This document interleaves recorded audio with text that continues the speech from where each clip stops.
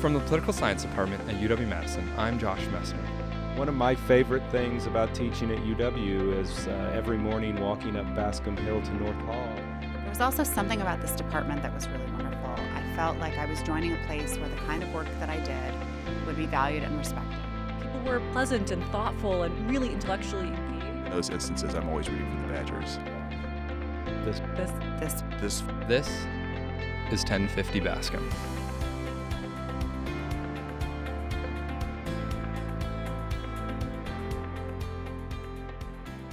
Today on the podcast, we're happy to have Professor Ryan Owens. Professor Owens is a born and bred Scotty. He has a political science degree from the University of Wisconsin and a law degree from UW-Madison's Law School. Professor Owens earned his PhD in poli-sci at Washington University in St. Louis. Professor Owens has won multiple awards for teaching and research throughout his career and has published several books and many articles in highly regarded academic journals and law reviews. He's actually currently the director of the Tommy Thompson Center on Public Leadership as well. We're excited to have Ryan on the podcast today to talk about his interests in politics, law, and of course the Supreme Court. So thanks for being here today, Ryan. Yeah, thanks for having me. Cool. So we'll dive in, and we usually want to start with faculty at a young age. So let's start with where you're from. What did Ryan Owens look like in high school? Well, I had a mullet. Let's just get that out of the way. You know, okay. Business in the front, party in the back. Of course. You know, I grew up in north central Wisconsin, around the Wausau area. Okay. Cronenwether is where I lived. Okay. Yeah, it was interesting. I mean, you know, I came down here. I graduated 1994 from high school. Then I was here in 94 to 98. Okay. And as you said, then from 98 to 01, it's kind of interesting being a professor at a place where you were as an undergraduate. Yeah. You know, I teach in some of the same classrooms where I was as an That's undergrad, and you know, sometimes fell asleep in those classes. When I was younger, I played a lot of soccer. In fact, I had kind of a spot on the UW soccer team. Oh, really? Okay. Yeah. So the summer I graduated from high school, I played on the Badger State Games with a bunch of folks on the UW soccer team. Okay. And I told them that I was going to try out and everything. And you know, the captain of the team said, "Hey, you've got a spot here. Don't worry about it. You know, you've done a great job." Yeah. And I'll never forget this. I was still, at the time, I was dating a girl who was a year younger than me in high school. And the day... With the mullet, she was still dating you? Yeah, no, I mean, cool. Even with the mullet. Wow. I mean, can you imagine? I mean, it must have been just my raw charisma, I think, so. Josh. But I remember I woke up one morning when the first practice or trials were going to go on, and the alarm went off, and I rolled over and looked at it, and I just turned the clock off, and I said, you know, if I play soccer for the UW, I won't ever get back and see her, you know, because that was so important. Yeah. So I didn't play, and they won the national championship that year. No. I don't care. It's fine. But, you know, of course, we broke up 3 months later because because I was just gonna ask. You know, it was not true love, however. Okay. So did you have, obviously poli-sci now, did you have any interest in political science when you were that age? Or was it you discovered this later in undergrad or maybe prior or after undergrad? Yeah, not so much. I mean, look, I benefited from some pretty good classes in high school. I had a class on criminal justice. Mm-hmm. We spent a lot of time talking about, you know, civil rights and liberties. I had a class on, you know, the third world. I had a class on Russia. A lot of different classes that you wouldn't get, social science classes that you wouldn't get at many high schools. Mm-hmm. And so I really found myself becoming attracted to those kinds of topics. And then when I came down here, I wasn't sure what I wanted to do. My freshman year, I had a class on world history, anthropology, religious studies, and astronomy. Okay, wow. And it doesn't get much broader than that, right? But, you know, I had a class with Professor John Sharpless, and Sharpless was amazing. He was just a hell of a good teacher. And what I liked about his teaching style was he introduced a lot of humor along with what he taught, and it had a way of captivating students. And I've tried to incorporate that in with my classes because I found it to be particularly useful. I'm assuming that you didn't declare poli-sci right away as an undergrad. After this class, maybe you then started to think about poli-sci and then think about law school as well. When did that come into the picture? Well, so I declared, I think, either my sophomore year, I think it was my sophomore year. And I was a double major in history and political science. I really, really liked, and I still do, studying the founding era, constitutional history, that sort of thing. law school, I think that was kind of on my horizon most of the time. Early on, actually, my junior year and then into my senior year, I actually thought I was going to get more involved with politics. Okay. And a law degree is always a stepping stone for that. So law school was kind of just the natural thing for me. Okay. And I wound up, after my first year, I wound up working for Governor Thompson in his extraditions office. And I spent about 6, 7, 8 months doing that. And then I went over to the Public Service Commission, and I was a clerk there. We regulated the utilities in the state. Okay. And after doing that for a little bit, then I kind of got a taste of practicing, and then I got into a private firm, and of course then, started making a little bit of money as well. And I realized that, hey, making money is actually kind of nice too, right? So I tended to kind of drift in that direction, and after a couple of years, decided I didn't really want to practice that kind of law any longer. So let's take a step back once. Sure. You went to UW-Madison's law school. So you went to undergrad on this campus, and then you went to UW's law school on this campus. What was that transition or lack of transition like, going from UW to UW? It was pretty seamless. A lot of the folks that were coming into the law school hadn't been to Madison before, so I kind of knew all the places to go. Okay. Yeah, it was a pretty seamless transition. I think I still had the same roommates that I had as an undergraduate, because they were all getting their PhDs in mechanical engineering. Okay. So yeah, you can imagine the parties we had with a bunch of engineers. It was amazing. But no, it was pretty seamless. Okay. Yeah, I enjoyed that part of it. The secret in my mind to getting through law school successfully is to not overreact. So many students, they're just the type A personality. They feel as though they have to control everything, and they just don't step back and take a look at what's actually going on. And I think if you have the wherewithal to do that, you'll be perfectly fine in law school. So you graduated from Washington University with PhD. You have a Madison law degree. And then where? You went to Harvard, right? So tell us about that experience. That was great. I taught for 3 years out there in the government department. We got a chance to live south of Boston on the South Shore. So we lived about a block off of the ocean. Oh, very cool. My wife and I were talking about this. And as an untenured faculty member, if you're going to Harvard or Yale or, any of the Ivies or whatever, that you're not going to get tenured there. They just tend not to tenure from within. They've changed that a little bit over the last couple of years, but the rule has always been basically you're not getting tenure if you go there. So we looked at it as having basically a 7-year postdoc type opportunity. And my wife, Karen, looked at me and she said, well, Ryan, we're never likely going to have the opportunity to live out by the ocean again. Why don't we just live? Let's do it. Let's do it. So we did, and it was great. I went into the office a couple times a week to teach and for meetings, and otherwise I worked from home the rest of the time. It was great. You could hear the ocean from our house. You could smell it. Very cool. It was beautiful.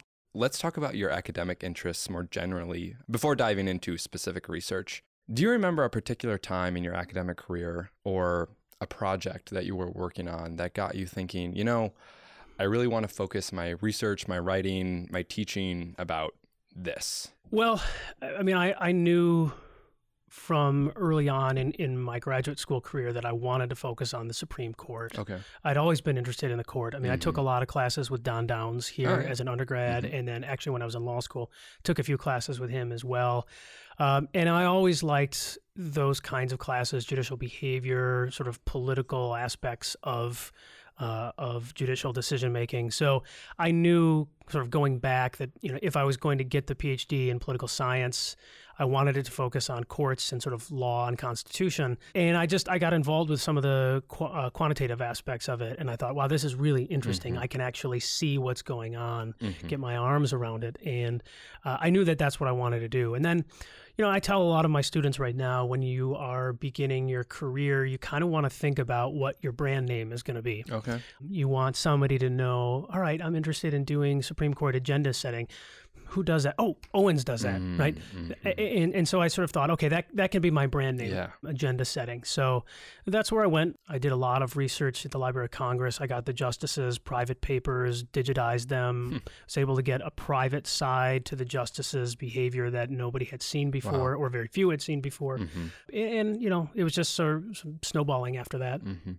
Very cool. So let's talk about maybe 3 of your pieces before we dive farther into your research on the Supreme Court. Mm-hmm. First one being The Conscientious Justice, how Supreme Court justices' personalities influence the law, the High Court, and the Constitution. And you wrote that with Ryan C. Black, Justin Wedeking, and Patrick Wohlfarth. Mm-hmm. So that sounds really interesting. What sorts of findings did you find in that book? Yeah. Well, I mean, I can sort of back it up a little bit and just ask, why did we look at this topic? As the title suggests, it involves personality traits. This one in particular is the trait of conscientiousness.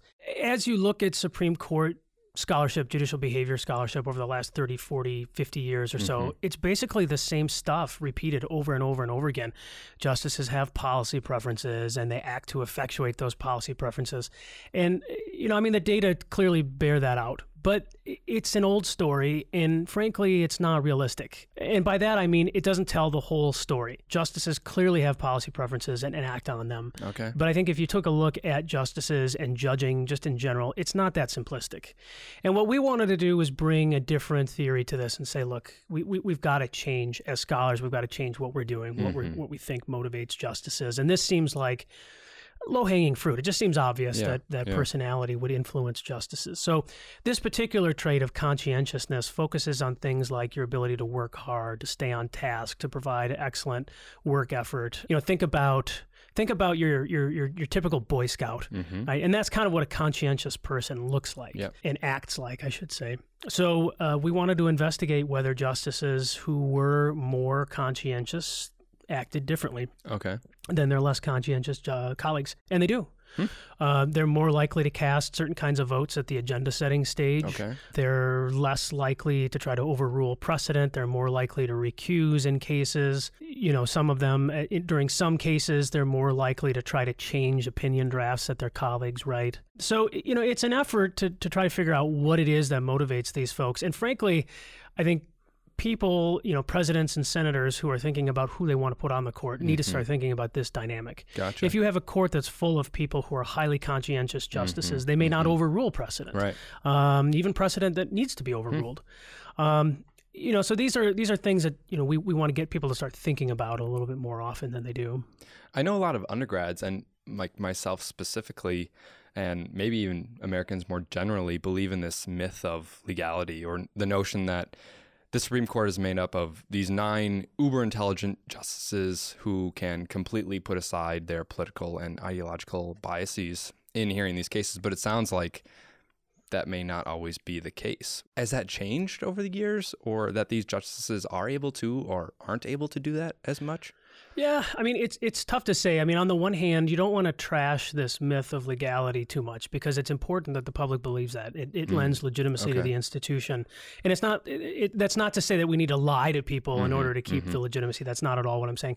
There's a lot of truth to this notion that justices are there to try to seek the objective outcome. I mean, think about it. You know what the modal outcome, the modal coalitional outcome is on the Supreme Court? What? Unanimous, right? It's unanimous. And when you think about that, if it's all about policy, what does that mean? It either means that the lower courts are so crazy that they couldn't convince one justice, or it means that there's something else going on in a lot of these cases. I think that myth of legality still exists, but for a lot of the major cases, there's ambiguity in the law, and where you have ambiguity, other things can come in and fill those cracks. Right. And that tends to be, at least according to some of the scholarship on this, policy. Okay. So let's jump into another book that you wrote, Supreme Court Opinions and Their Audiences, with the same co-authors. What was the impetus for that research, or what question were you trying to discover by writing this book? Yeah, so 2 things on that book. One was we wanted to figure out what kind of external actors are out there that might influence the court, as justices write their opinions.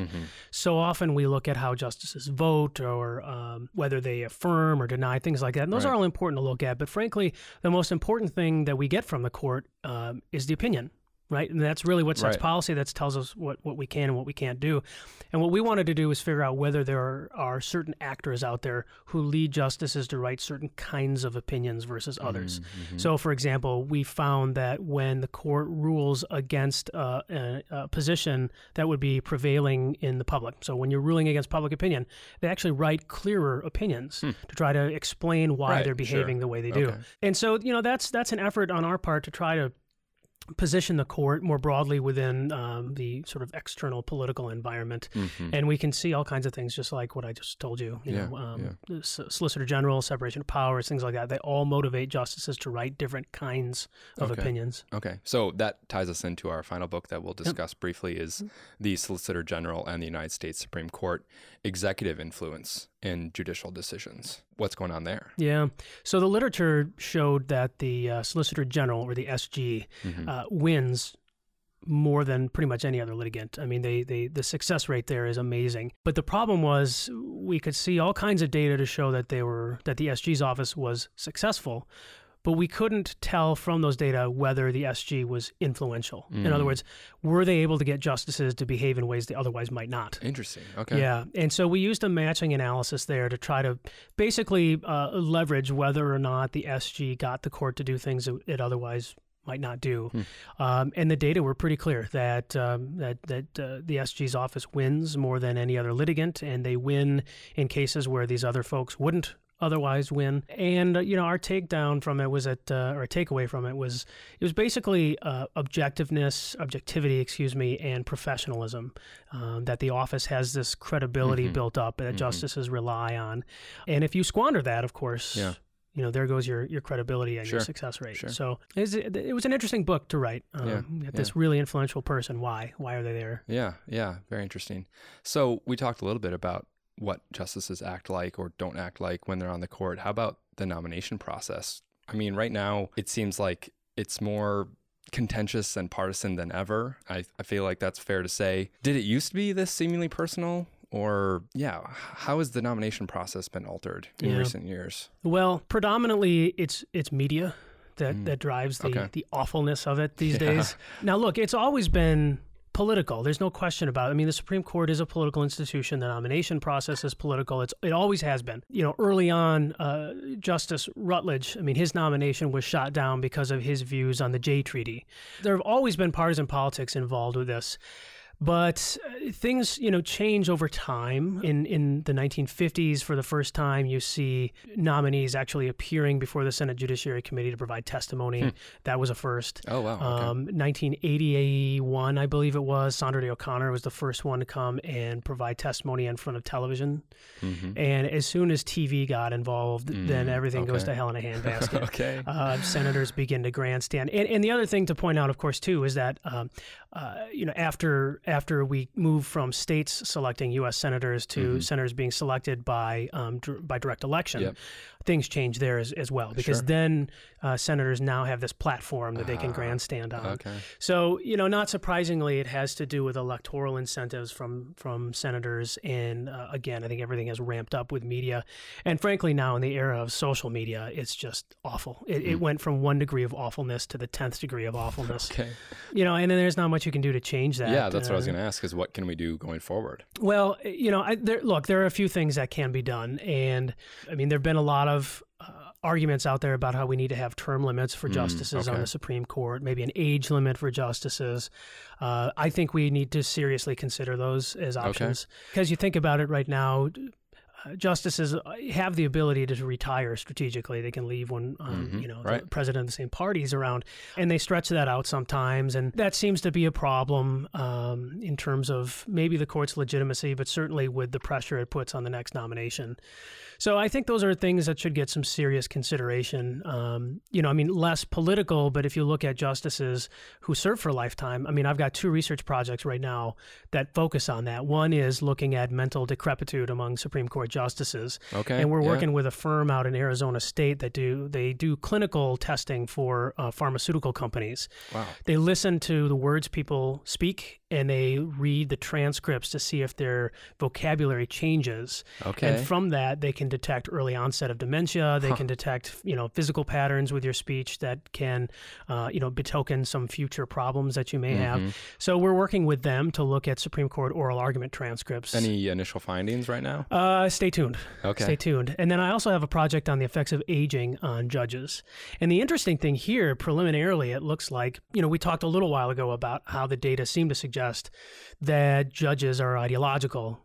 But our data suggests that most of that seems to be coming from the judges who are a little bit older. Okay. And the rationale we have, at least at this point, is if you take a look at how people think, how they age cognitively, there's a decline over time. But there's two kinds of intelligence. There's something called crystallized intelligence and something called fluid intelligence.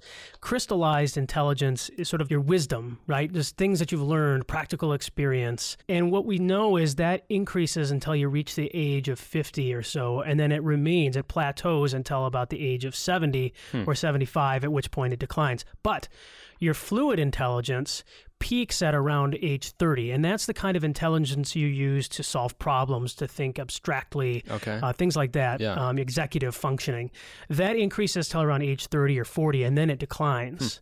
So what our perspective is on this, at least at this point, is that as your fluid intelligence decreases and your ability to think abstractly and solve problems diminishes, you rely on cognitive shortcuts and heuristics. What's the most obvious one? Ideology.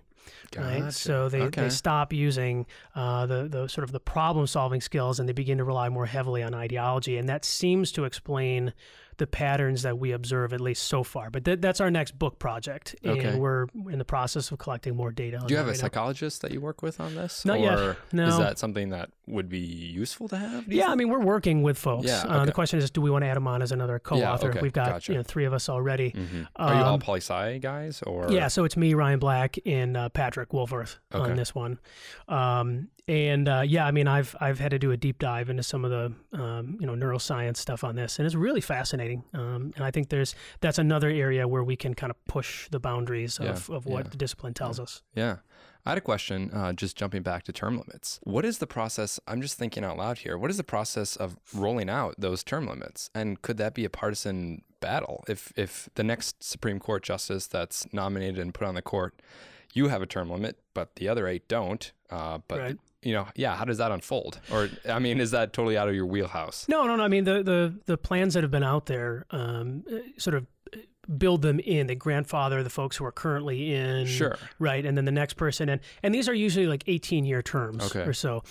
So it's not as though one person who had the term limit would probably leave the court before anybody else was on it. Tough to say, maybe. I mean, Justice Gorsuch is still pretty young, so he could outserve somebody with a term limit. But, I mean, it would require a constitutional amendment to do it. You probably have better luck finding a 3-legged ballerina than getting that through the Congress and states today. So, so we'll see what happens with that. Let's jump into maybe a current case that's happening. The 6th sentence of the Constitution, and the first one that specifically tells the government to do something, established the census. It's called for an actual enumeration every 10 years, and since the end of slavery requires answers to just 2 questions. How many people live in the United States, and where do they live? The answers to those questions are the basis for American democracy, and I feel like a lot more. They determine, for instance, how many congressional seats are allocated and where hundreds of billions of dollars of federal money is eventually spent. The Supreme Court is about to consider whether the Trump administration may add a question about citizenship to the 2020 census short form questionnaire. Can you give us some background on this case, the history, the politics? What do you think the court's going to decide? Yeah. Well, it's an interesting case with all kinds of political ramifications. Ultimately, I think the court's going to side with the president on this one. It seems to me to be a pretty square case. I don't see this to be a hugely problematic constitutional issue from the court's perspective. If you go back and look at this, somewhere between I think it was from 1820 until 1950, there was a question about citizenship in one form or another in the census. And then starting in 1950, the government switched a little bit how they did this. Citizenship was not on all of the short forms, but it was on the long forms that would go to about 1/6 or so of the people who lived in the country. There was only one census in which there was no question about citizenship, and that was in 2010. So the cries here that this is something new and unique and, the sky is falling is just crazy. It's been around for a very, very long time. In 2010, it was asked on the American Community Survey. It turns out that a lot of people who answered the ACS survey didn't answer it correctly. And the census found out about that basically by looking through some of their own administrative records and sort of trying to pair this against that. And so they decided that they were going to ask this question on on the census. And there are a couple of challenges to this. One was that the Census Bureau didn't clear it with Congress first. That seems to be false, just patently false. Wilbur Ross went before the Congress and talked about adding something on here, and that's all he needed to do under the terms of the statute. Okay.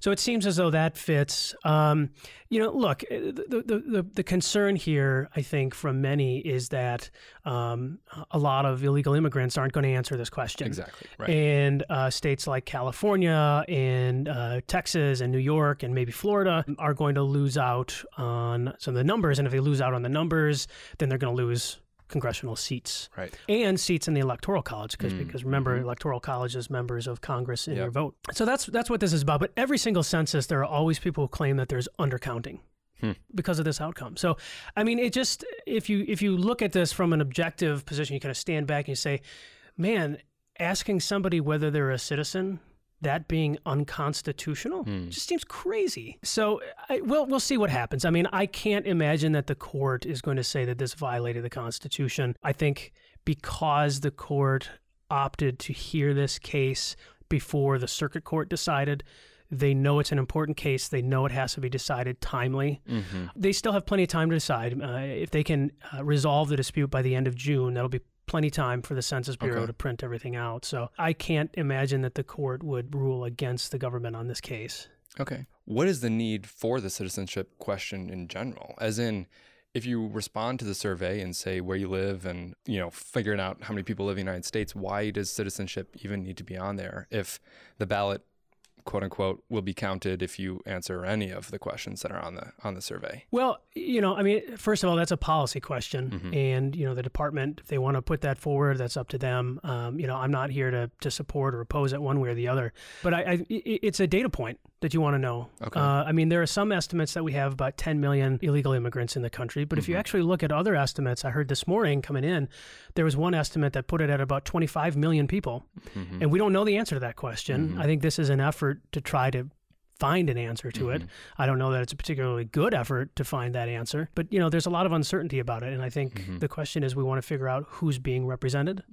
I heard this morning on a podcast that California is actually seeing a mass exodus of citizens from its state, that they're actually losing more citizens than they're getting. And so some people have argued that California's increasing political representation in Congress is a function of illegal immigration.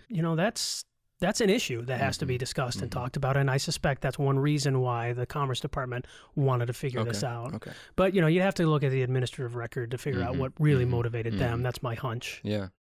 So can I just touch a little bit about this course that you said you're going to teach with Dan Kappas? What's going on behind that? Yeah.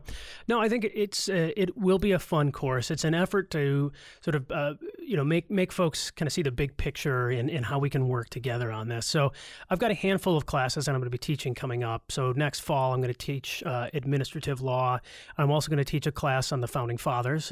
I think, that'll be a fun class as well. The pendulum swings a lot in this country on things. Definitely. For a long time, we had researchers who studied the founders just sort of kind of over the top enthusiastic. Then the pendulum swings the other way, and it's like, we can't study them because they're just white male slaveholders. And that's ridiculous as well. These people were incredibly influential and brilliant, and we need to examine them realistically. So I've picked about 8 or 9 of the Founding Fathers, and we're going to do 1 week where we read biographies on them, kind of get a flavor of who they really were as individuals. And then the following week, we'll talk about their views on government and the Constitution. And that's an effort to kind of bring us together to say, look, you may not agree with this person on this issue. You may not like, Washington because he was a slaveholder, but my God, the man could have been a king and he walked away from it all. Let's respect that and figure out how he was an effective leader. Yeah. So it's a way to bring people together to kind of think critically about the framers, what we can learn from them, and be better leaders ourselves. And I think the class that I mentioned a moment ago has that same philosophy in mind, is, how can we bring people together to examine topics from multiple perspectives? And I think that that's something that's sorely lacking right now, particularly with social media. we see people, saying something and then they sort of run to their corners, and it's a boxing match. Liberals and conservatives both do it. Right now I think the Democrats are going through what Republicans went through about 10 years ago or 5 years ago.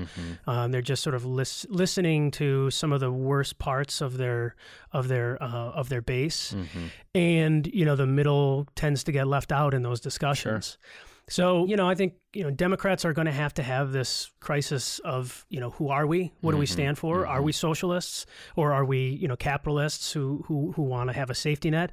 Conservatives have to go through the same thing. I mean, are they, or Republicans, I mean, are they conservatives, or are they sort of, this new cultural, party? It's hard to pin down what it means to be a liberal and what it means to be a conservative any longer. Does Donald Trump represent, as former Indiana Governor Mitch Daniels asked, an aberration or long-term ongoing shift in what it means to be a Republican or what Republicans stand for? Is he an anomaly or a culmination of worrisome forces within the GOP and the right? Yeah, what does it look like? Well, a lot of times people say, what's the end game? Especially if they're asking the Never Trumpers, what's the end game? And you're starting to see the Never Trumpers now pushing back and say, well, what's your end game?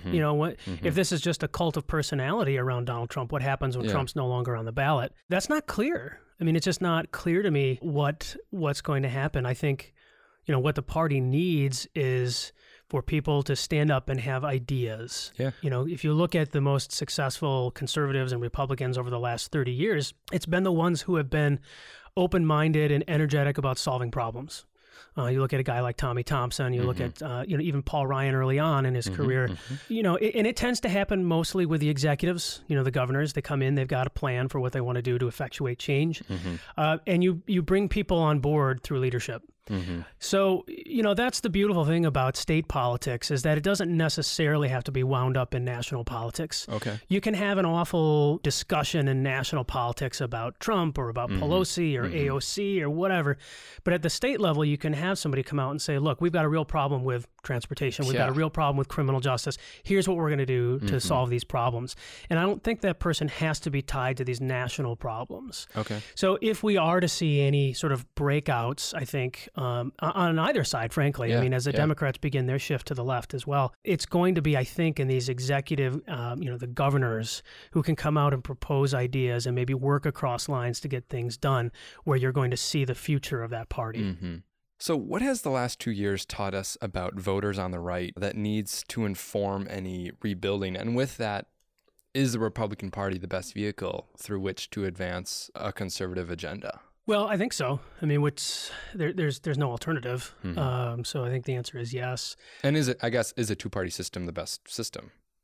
Well, I think it has served us well over time. I think if you look at other countries with number of parties and proportional representation, there's significant problems with that. A two-party system has worked well for us because for a long time we've had incentives for the parties to move to the middle. Now, if that incentive is gone, then I think there will be incentives for somebody else to join in and try to pick off that middle.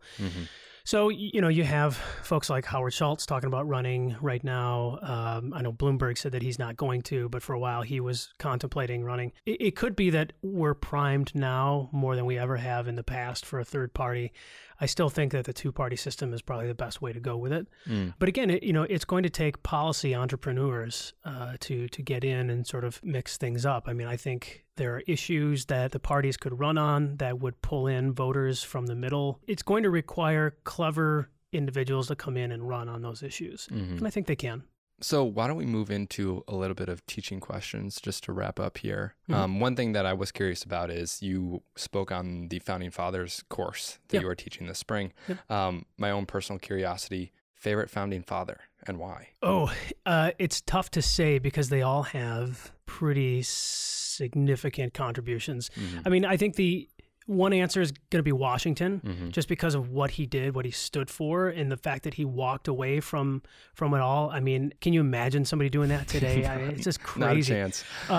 But I think for mine, my favorite founder has got to be probably John Marshall, Chief Justice Marshall. You know, you read stories about this guy. He was an amazing person. He was incredibly intelligent, but such a people person. He loved being around people. I mean, one of my other favorite stories about him is he was in downtown Richmond one time, and he was looking to buy a turkey.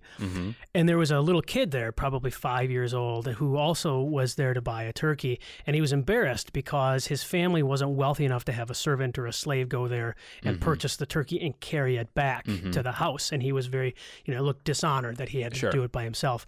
So the Chief Justice of the United States feels for this kid, and he grabs the turkey and he carries it home with this kid. And the kid had no idea who he was. He was like, "Thanks, mister." Yeah. And Marshall gets to the house, and the boy's mom answers the door, and she's just mortified that the Chief Justice is the one who did it. But he didn't care. Yeah.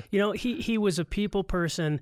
He got on well with pretty much everybody. He was just an amazing person. I if you have a time machine, you could go back and sort of meet certain people. That'd be cool. He would be one for sure that I'd want to meet. Yeah. So just wrapping up here, some general questions. Can you tell us about the Tommy Thompson Center on Public Leadership? What are its goals, missions? You guys actually have a podcast coming out.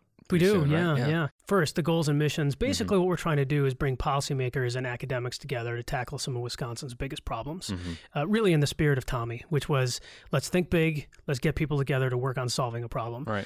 We don't have enough of that right now. It's, as we've talked about throughout this podcast, it's just, back in the corners, people sniping on Twitter. We need actual results. So what we do is we pick a couple of topics each year, and that sort of sets our agenda for the year. We hold conferences on those issues. We dole out about $500,000 in faculty grants and $500,000 in speaker grants for people to come and speak across the entire UW system. Okay, cool. So why don't we head out to the bottom of Bascom and check our gates? All right, Ryan, we are now standing at the bottom of Bascom Hill. It's not too busy out here, so we won't get too much background audio, but how about you and I take a walk up Bascom? Sure. What was the name of the street you grew up on? Kowalski. What is the average diameter of a regulation basketball? 10 inches. Ooh, very close, 9.47. Favorite ice cream topping? Oreo cookies. Who would win in a fight, a gorilla or a shark? Is it in water or out of water? That's your call. Gorilla. Out of water. Out of water. How many times have humans walked on the moon? Ooh. 14. Ooh, close again, 12. Okay. What was the name of your best childhood friend, and what was your favorite activity to do? Andy McDonald, and ride bikes or play Super Nintendo. Okay, there you go. Any particular game with Super Nintendo? Street Fighter 2, okay, man. Of course, yeah. Favorite lunch spot in Madison? Oh, Jimmy John's. Ooh, okay. Just the super fast delivery? Dude, yes. Yeah, what's your go-to? Roast beef. Anything with roast beef and mayo. Okay. Any extras or takeoffs? Cookies. Okay. Yeah. But, I'm diabetic, so I can't go too hard on the cookies. Okay. What brand of shoe are you currently wearing right now? Boston. Okay. What's like a weekend shoe for you? Are you going to New Balance or something a little better than that? Depends. If I'm working out, I'm rocking the Nikes. Okay. If I'm not working out, I'm probably wearing like the Doc Martens. Okay. Sounds good. What's the difference between a dirigible and a blimp? I'm going to say nothing. Ooh, actually, dirigible has a rigid structure and a blimp does not. Oh. Black pen or blue pen? Black. Oh, yeah, of course. Yeah, black pen for sure. Not red pen with all the markups on the writing? No, I'm told that hurts people's feelings. So do you always go black when you're editing papers? Black or pencil. Okay. Sounds good. So we are nearing the top of Bascom Hill. This question is a little bit more elaborate. You have 1 hour. What is the go-to 3-course meal that you're going to make? And can you describe how to make those 3 recipes? Well, it's going to be a medium steak with a nice sort of spicy rub on it. Okay. Be a Caesar salad. And, for dessert, maybe a bowl of cookies and cream ice cream with a glass of Balvenie scotch to top it all off. Oh, wow, that's quite elaborate. And is this by yourself or with your wife? Well, of course I'd be with my wife. Okay, sounds good. All right, Ryan, we are now at the top of Bascom. The walk was great. Our gates look pretty good to me. Yeah. Straight up and down. Yeah, that's right. Thinking clearly.